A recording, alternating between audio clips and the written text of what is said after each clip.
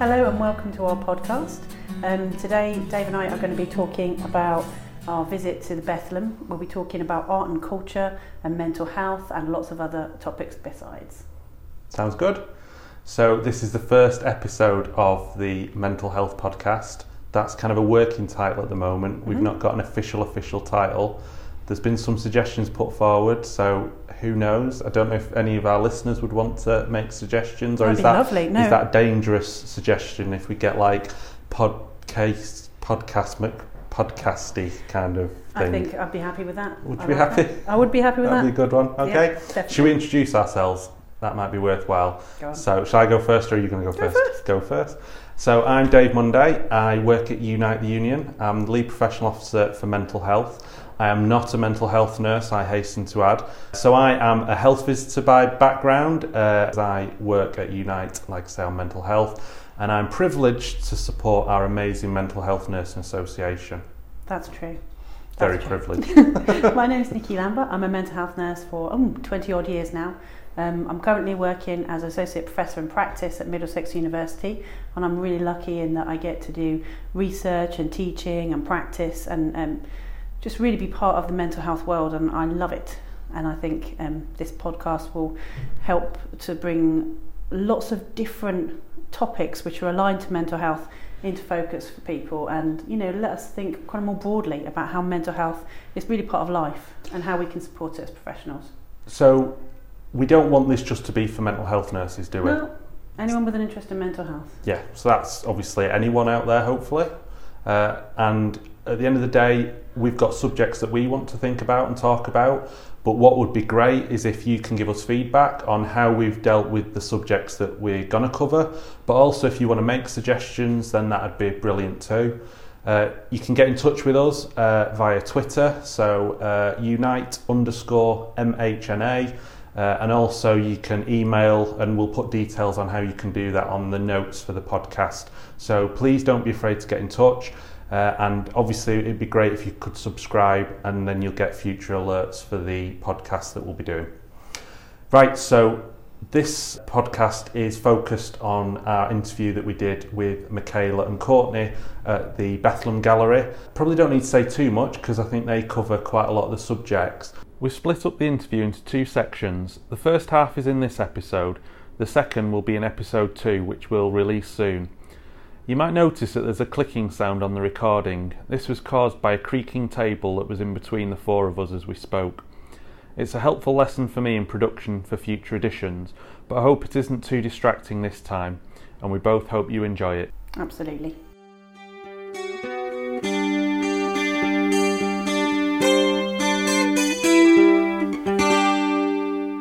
My name's Courtney. I'm an inpatient at the Bethlehem Royal Hospital. And I'm Michaela. I'm the Research and Development Lead for the gallery, for the Bethlehem Gallery. Can you give us some background to the gallery and the Museum of the Mind? The Museum of the Mind and the Bethlehem Gallery are two separate organisations, but we both kind of live in the same building and we collaborate and we work together. But the Museum of the Mind holds the archives of the hospital, which go back to the 13th century, the medieval hospital, Bedlam, as it's more commonly known, whereas the gallery, the Bethlehem Gallery, represents current artists who've had some kind of encounter with services across South London and Maudsley. And I've been fortunate enough to have had one of my pieces as part of the Museum of the Mind, a part of the Bethlehem history. Yeah, so your artwork moves between both organisations. Yeah. It's part of what will be the historic collection, but also kind of the contemporary collection. We've recently done 2 special editions of our mental health nursing journal on art and therapy and mental health. How do you think these subjects intersect? A fascinating question, and it's something that we often discuss as within the gallery team. The Bethlehem's quite unique in that it has artist-run spaces. So both the art studio within occupational therapy, I used to be manager of that particular space, and the gallery is artist-led, not art therapist-led. So art therapists periodically work on the wards, for example, but we don't see what we do as art therapy. So practicing art may have therapeutic outcomes, but that's not the main focus of our work with our artists.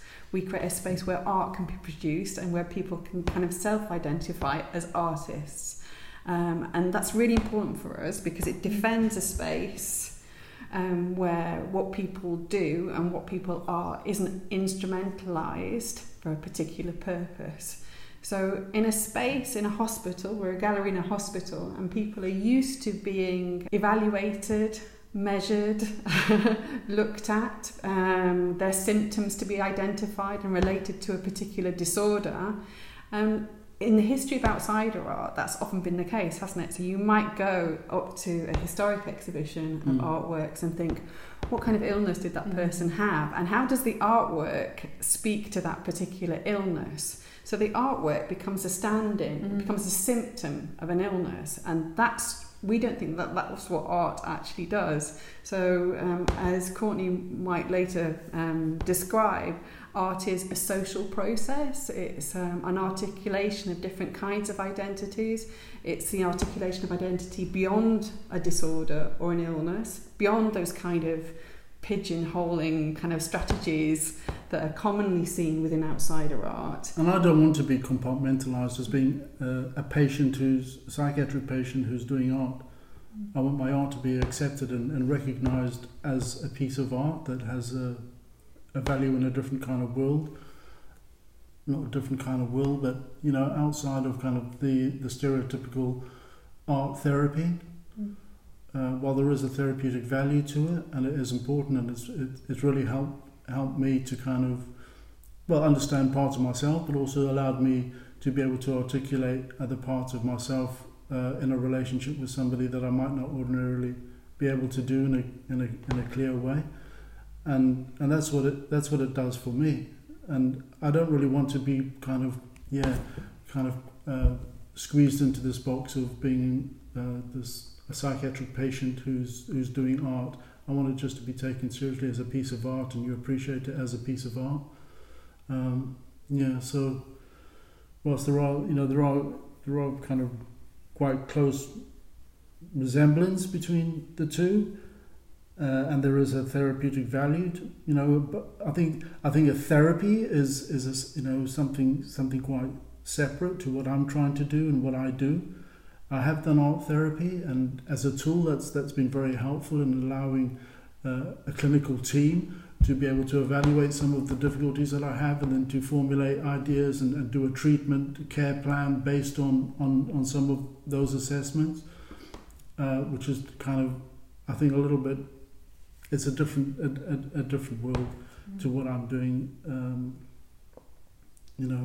I can talk about my art, and I'm quite happy to do that, and to talk about myself as an artist and what my art means, and I'm quite happy to do that, and I enjoy doing that at times, because it's an integral part of me.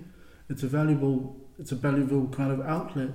It really is important, and the relationships that I have with the Bethlehem Gallery allow me to be able to have opportunities to do that. It's just amazing, it really is.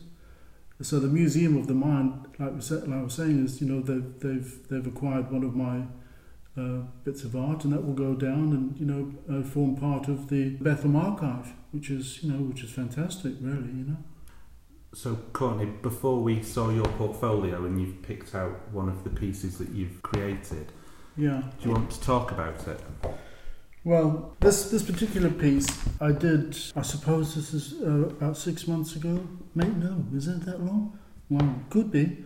Is this the Rapture? So in this image it's green, and greens and blues are my favourite colour schemes. So in this particular image where I've got cross hatching, and it's I wanted it to look like fabric and like cheesecloth, for want of a better description.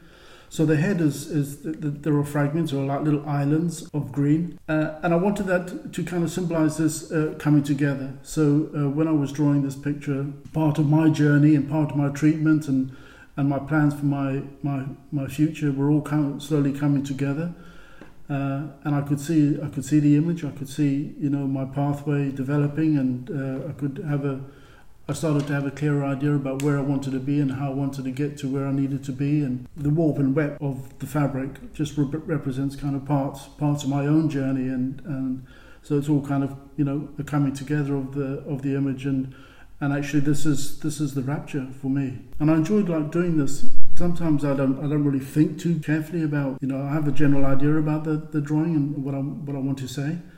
But little things like, you know, the way the light strikes it, and I think, oh, that was great, I didn't really mean that, you know, and it just kind of just happens, like automatic thinking. And it was, you know, even like the mouth, just like a simple line, and it, you know, sometimes I amaze myself. I think, wow, that was, you know, that turned out really well. I'm really great, you know. But yeah, so I wanted to look like fabric because that just, you know, represents part of my life, my own journey, you know. And there's the coming together in an image. So yeah, people enjoy it, you know. And I loved working on this. So you know, I did. I really loved it. And it's difficult losing a piece. It's like losing a piece of myself because I invest an awful lot of time into doing it. It takes me about 3 days to do an image, but it takes me about a couple of months to think about an image and what I want to say and how I want to say it. So it's quite a process involved in it. When somebody does buy it or, you know, goes wherever it goes, I feel like I've lost a little bit of myself, but then, you know, somebody's taken that on and appreciate it. And I like the fact that people appreciate it and buy it, you know. I think it's really nice the way it's one of those pictures where you just want to touch it because you kind of feel like it must have kind of like a texture to it. It's just really nice, but I don't want to spoil it by touching it. I think one of the ways when I see a picture of a face, one of the first things I do, I think, is the same way I respond to a person. I look into their eyes and I try and figure out what's going on. So when I'm looking at this face, which is, I don't know, pensive, what's the expression that you're capturing there? What's happening? For me, it's a very thoughtful kind of look, and a lot of the pictures that I have, there are very few of them where the character is laughing. Although I'm doing a triptych, thinking about doing a triptych now, where one of the characters is alive with laughter. But quite often they just quite a thoughtful expression. I mean, I suppose that this particular character is really thinking about, you know, is looking into the distance, maybe looking into his future, and maybe there's a bit of melancholy to it, you know. It's but then that's also been part of my own journey. Is, you know, there is maybe not sadness, but something a bit more thoughtful. I think is, you know, maybe this character is actually, you know, thinking about looking into his future, not too distant future, and where he wants to be. And yeah, maybe, you know. When did you first know that you were an artist? I've always enjoyed doodling. I've always been a bit of a daydreamer. You know, lying on the lawn with my mother looking at clouds and, you know, staring out the window wistfully into the distance when I should be at school learning. So I've doodled a lot. I've done a lot of doodling, and I guess part of that process has been just exploring myself and my own abilities. And, you know, I've tried also, you know, a couple of different mediums. I was in the art therapy block and doing one of these doodles, and somebody had come up and had seen it. I was thinking about a Giacometti statue, and that inspired it. I was kind of doing a doodle based on an image I had seen, and because he did his earlier stuff, he did a lot of kind of ideas and drawings, and I guess I was inspired by that because I loved his bronzes. And so I was in the art therapy, the OT department, doing an art class, kind of a drop-in. We could go down there, and Michaela was running a group, and I was doing some doodles, and turned out something similar to this. It was in black because I didn't know that this ink came in a colour. So this is 2007, 18, 2008, 17, 18, I think I started doing these kinds of drawings. And somebody, a member of staff, had just said, like, you know, that's great. If you just refine it a little bit, it'll just, you know. And that's what I did, was just finding out about the medium and the inks and the pens and learning as I've gone along, and yeah, played with those ideas. I think it's really interesting kind of working in an art studio environment when somebody does something, and I kind of remember when you first started making the drawings, and I have this battle with myself. It's like, do I just kind of let somebody be and just get on with it, which is a kind of the general kind of approach, apart from providing really good quality materials. So the drawing here, obviously, you know, there's a thing about kind of like hospital art where it's done on bits of lower quality paper with lower quality materials, but we like to kind of give people the opportunity to work on kind of like good quality papers, you know, because it gives a status and a value to what people are doing that might not otherwise be there. But I remember there were certain occasions in the art room where I just want to step in and I just say, I'll take that now. And then I kind of I wrestle with myself later and I think, should I really have done that? Should I have intervened? But it's a way of just saying, that's extraordinary. But then again, the question is, you know, who am I to say, you know, but to stop is a discipline to know, because I mean, I think that drawing, I cut it out, I did the background, I wasn't that's right, happy and you didn't with like it, so you and kind of put it out. cut it out. And so it's been a kind of a learning curve of like, you know, the old adage, less is more, but just knowing when to stop when enough. And sometimes that is really difficult. Like if I'm doing something and that's it, you know. But sometimes the artwork becomes something else, doesn't it? It just becomes its own thing. It almost like dislodges from the person making it, and the environment just kind of becomes. When you were saying, you know, when did you realise you became an artist? It's sometimes, when does an artwork realise it's become an artwork? You know, it takes on a life of its own, doesn't it? It does. It kind of becomes this part of you, but then separate from you. I think about the statement I want to say. So during this process of developing this, I've had a period where I'll spend a long time not just thinking about the image and what colours I'm going to use and what form it's going to, but also thinking about the statement I want to make and how I want to kind of articulate that. So part of that is, so this is the statement and that's it. So in this particular image where I've called it, is this the rapture? How do I want to kind of, what colour schemes or what, once I've thought about that and I've got the statement and I feel that I've made that statement, and that's the line that, that's my boundary, and I've got to try and stick to that boundary. And that's a discipline as well, is not to kind of, because some boundaries are flexible, some are like, pretty robust and rigid and they're very clear, but some of my boundaries have a degree of flexibility. I was thinking, I spent a long time trying to do like in Adam's apple, just little things that I think about.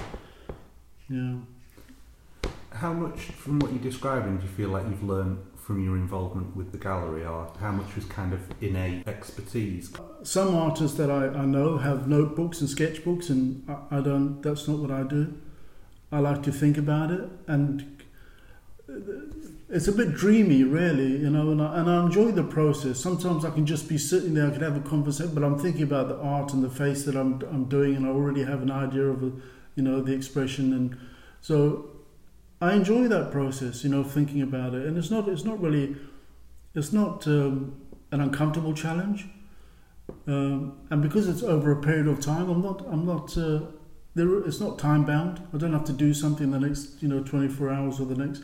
And I just enjoy the process of thinking about it because I want it to be right, and it does take me a little bit of time. And I think Japanese artists are like that. They think about it for a long time, and then they'll just be doing this quick, almost freehand thing. Well, we did that so quickly, but he's been thinking about it for months. So I think there's something enjoyable about the process and thinking about it and the colours, and I enjoy that. I really enjoy that. Yeah.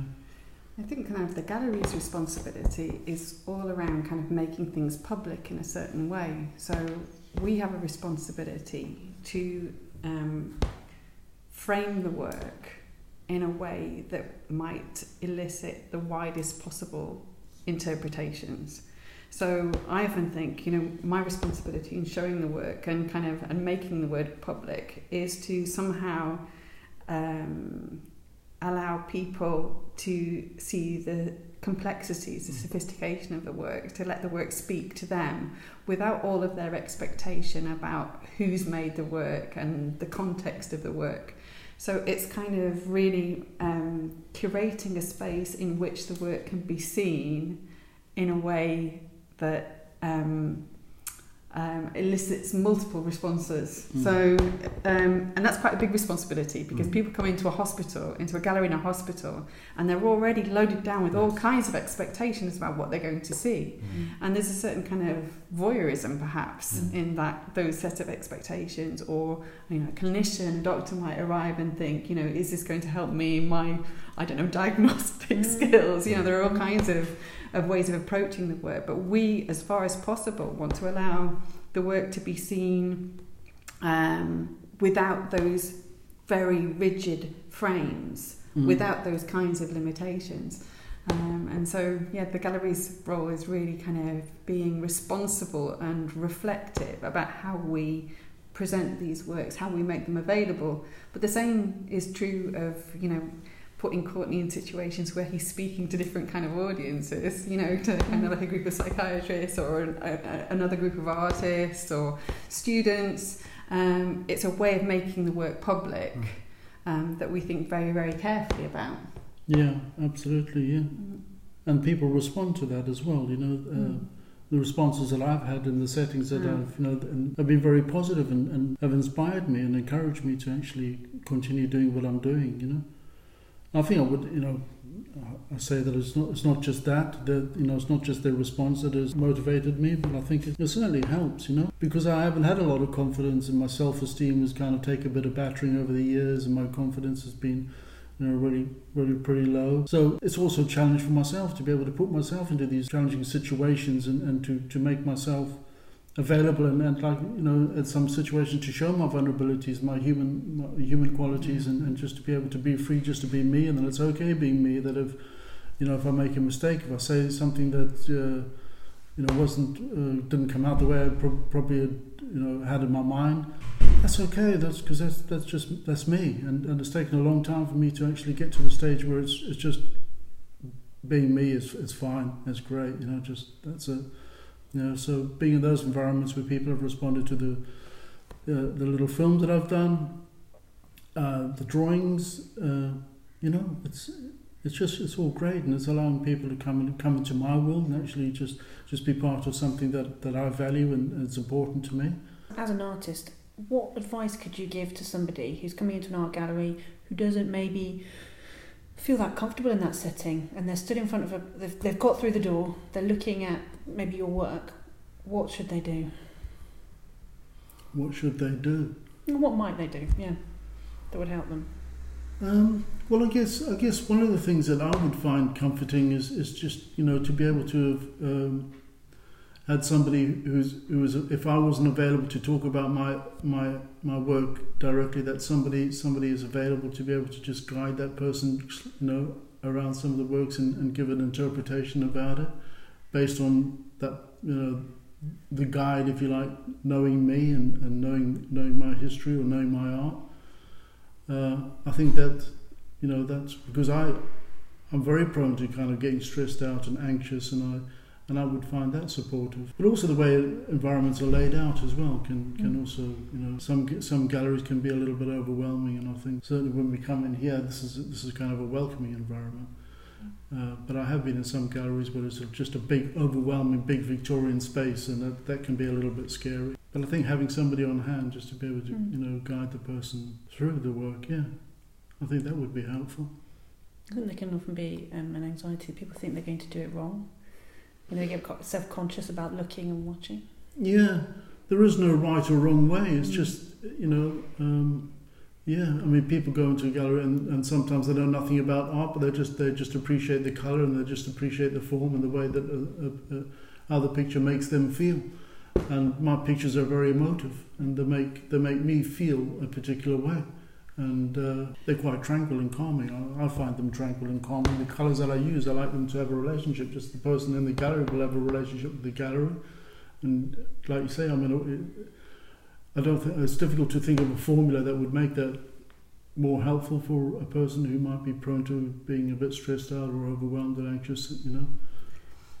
I think as well that there's this whole idea of expertise, isn't it? Because some of the people who are most frightened when they're honest are the consultants, and we had a really strong relationship with a consultant who unfortunately now lives and works in Canada. Remember, he used to say, he loved the gallery because it made him terrified, and it reminded him how he first felt when he encountered the ward as a newly qualified psychiatrist.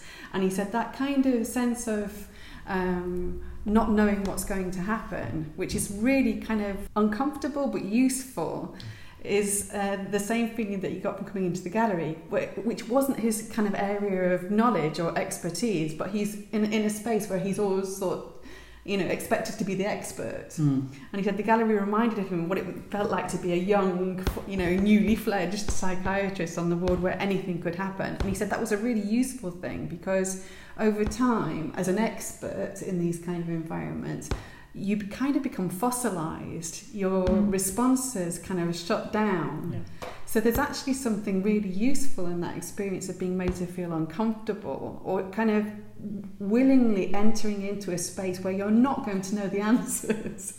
Because if you can sit with that, it's a reminder to be kind of sensitive to your environment and to other people, and not come in with all of those kind of expectations about what you're going to find, which can often be a kind of armour, can't they, I suppose, over time, particularly when you're working in quite stressful situations. So yes, the gallery can be a calming, welcoming, social space. But for people who want to know the answer and kind of think, they have to wear a kind of armour in their working environment, it's also a useful lesson in being in a space where you don't know, a space of unknowing, where that's fine, where that's what a gallery should be. It should be a space of questions, not a space of answers necessarily. I mean, to be honest, I think some of the work that I've done has been a bit unpredictable, because it's not what people had when people have seen some of the drawings and they thought, I didn't know you could do that. Wow, I didn't know you had, and then they've come across this unexpected quality. And I mean, there are some drawings. If I was in front of a Francis Bacon drawing, sometimes that can be frightening and provocative and challenging, and that's not what I'm trying to do. But there is a quality to it. I've recently been at a conference. They had an artist there who was exhibiting some of his work, and it was quite challenging in terms of his experience of mental health services, and kind of quite, I don't know if aggressive is the right word, but I think critical of the care in a kind of a pictorial form. And I suppose it's that kind of bit about how much is a preconceived idea that the art that would be produced would kind of want to make a statement about a condition or a treatment, and actually not really needing to do that. It's more about art for art's sake, I suppose. And I think kind of it's really important to remember that the first artist to ever be employed by the NHS, by a hospital, was here in the UK. So in Edward Adamson, in the post-war period at kind of Nevern Hospital, he was employed as an artist, not as an art therapist. And he created a studio space which had its own protocols. But it was a space where people were just allowed to explore another aspect of themselves beyond the kind of situation on the wards or in the hospital, where people are often being kind of categorised. He, as an artist, created an art studio space where people were expected to be artists, which is just another... So it wasn't kind of, people didn't make paintings about, their experience or treatment. They made pictures from the view from the window, or, as many of our artists do, they kind of make works, performative works in the grounds, for example. They may work about other stuff, that kind of reflects, the range of what it means to be human. And I think really... it's about that thing about kind of expectations. We do arrive at a hospital, and expect to find work that is a response to the hospital environment. But artists as humans aren't always sitting there thinking, I've got this particular disorder, I need to make it work about, they're thinking about kind of what they're going to have for tea, or a friend that they had a conversation with the day before, or, and I think that's the problem. The problem isn't within the art, it's about our expectations. That's what I really like about it as well, is, when you're talking about your identity, how you've grown into this identity as an artist, and you were sort of mentioning about an ex-colleague, person who worked here, who found that all his status as a consultant didn't really help him when he walked through as a viewer, as a person participating. And I think what I really love about mental health is such a fascinating and interesting experience, but it's part of human experience. And if you only come at it with a professional head or an experiential head or whatever background or history that you're lugging with you, you're missing the point that one person is talking to another person about what's in their heart. And that's the key to it, I think. It's the key to sort of human connection, but it's also the key to way better care. If I think absolutely people have the right to critique care, and for goodness sake, sometimes that's done on an unofficial form, and sometimes it's done through a painting which hits you right in the gut, and something bad has happened, we need to do better. But I also like the idea that you can talk about whatever's in your heart, and someone else can come and receive it, and it doesn't have to be medicine or utility. It's a connection. I think if you walk into an environment with preconceived ideas about what your expectations are, like because it's mental health, you're going to see some image that reflects that directly. Then I think that's the wrong angle to come at it. Sure. I think if you just kind of just open your mind and just come into to view art in an environment like whether it's the Bethlehem or Maudsley or wherever it is, if you're going in there with these preconceived ideas about what mental health, but you're going to see paint by numbers, then you've taken the wrong line. And I think the gallery kind of does exhibitions. The next exhibition that we've got coming up is the Art of Protest, which is kind of curated by Dodi Sen. So which is much more provocative and much more kind of like directed as a kind of a critique at services, deliberately so. So the gallery, there are so many different kind of ways of thinking about the uses of art and types of art, as there are artists, as there are kind of like people. So the gallery tries to present a range of practices that kind of shows our publics that there isn't kind of one set of expectations. The gallery doesn't show a certain type of work just because it's based in a psychiatric hospital, but it kind of represents a whole kind of like range of possible kind of interests, approaches, thoughts, My tactics. favourite thing by her was the TripAdvisor review of the Maudsley, which was one of the best pieces of modern art I've ever seen in my life. It was simultaneously genius, brilliant, hilarious, and imagine bit of anxiety provoking for PR. But it was just everything all at once, and I just thought that's properly her heart, isn't it? Straight out there. Absolutely fantastic bit of work. I think she's quite a political person. Yes, so when we get caught up in these ideas of self-expression and heart, I don't think it is that, but it's also somebody operating within the world. Absolutely. And in the same way that kind of Courtney says, he's thinking of making a statement. He's thinking of a public statement. It's not self-expression. It's an articulation of an idea, or a statement, which is much more about, when you think of kind of like self-expression and kind of expressionism has often been tied to outsider art. Artists, don't necessarily have this inner self to express, and it's kind of that whole idea of identity is quite contested anyway, isn't it? They put things out into the world because they want them to be out in the world, but they're not bits of themselves. They're kind of strategic, political, reflective, deft, aren't they? And then when something that people have had an idea of a statement in their mind, but I didn't know how to kind of express that, and then you come around with you see a drawing, you think that says exactly what says what I'm feeling. And I've had a drawing where somebody had they have these cards, these little comments, and put it in a little box about and I've kept some of them, laminated them, and some of them were very moving. I just I wish I could say what you're I just think that's powerful as well.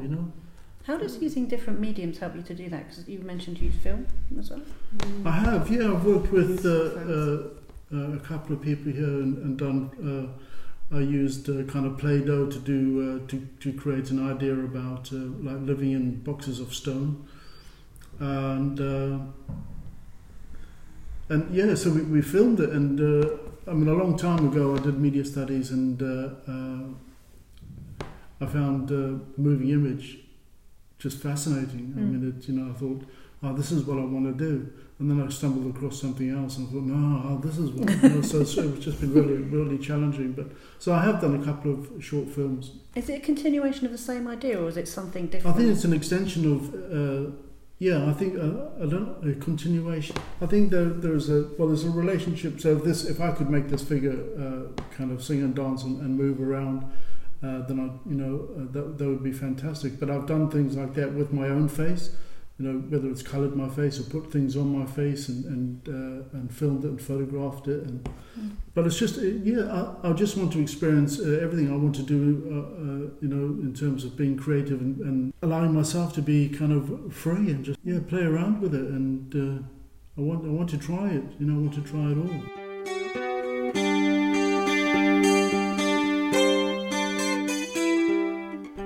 I'm sure you'll agree, Nikki, that we really enjoyed our discussion with Courtney and Michaela at Bethlem Gallery.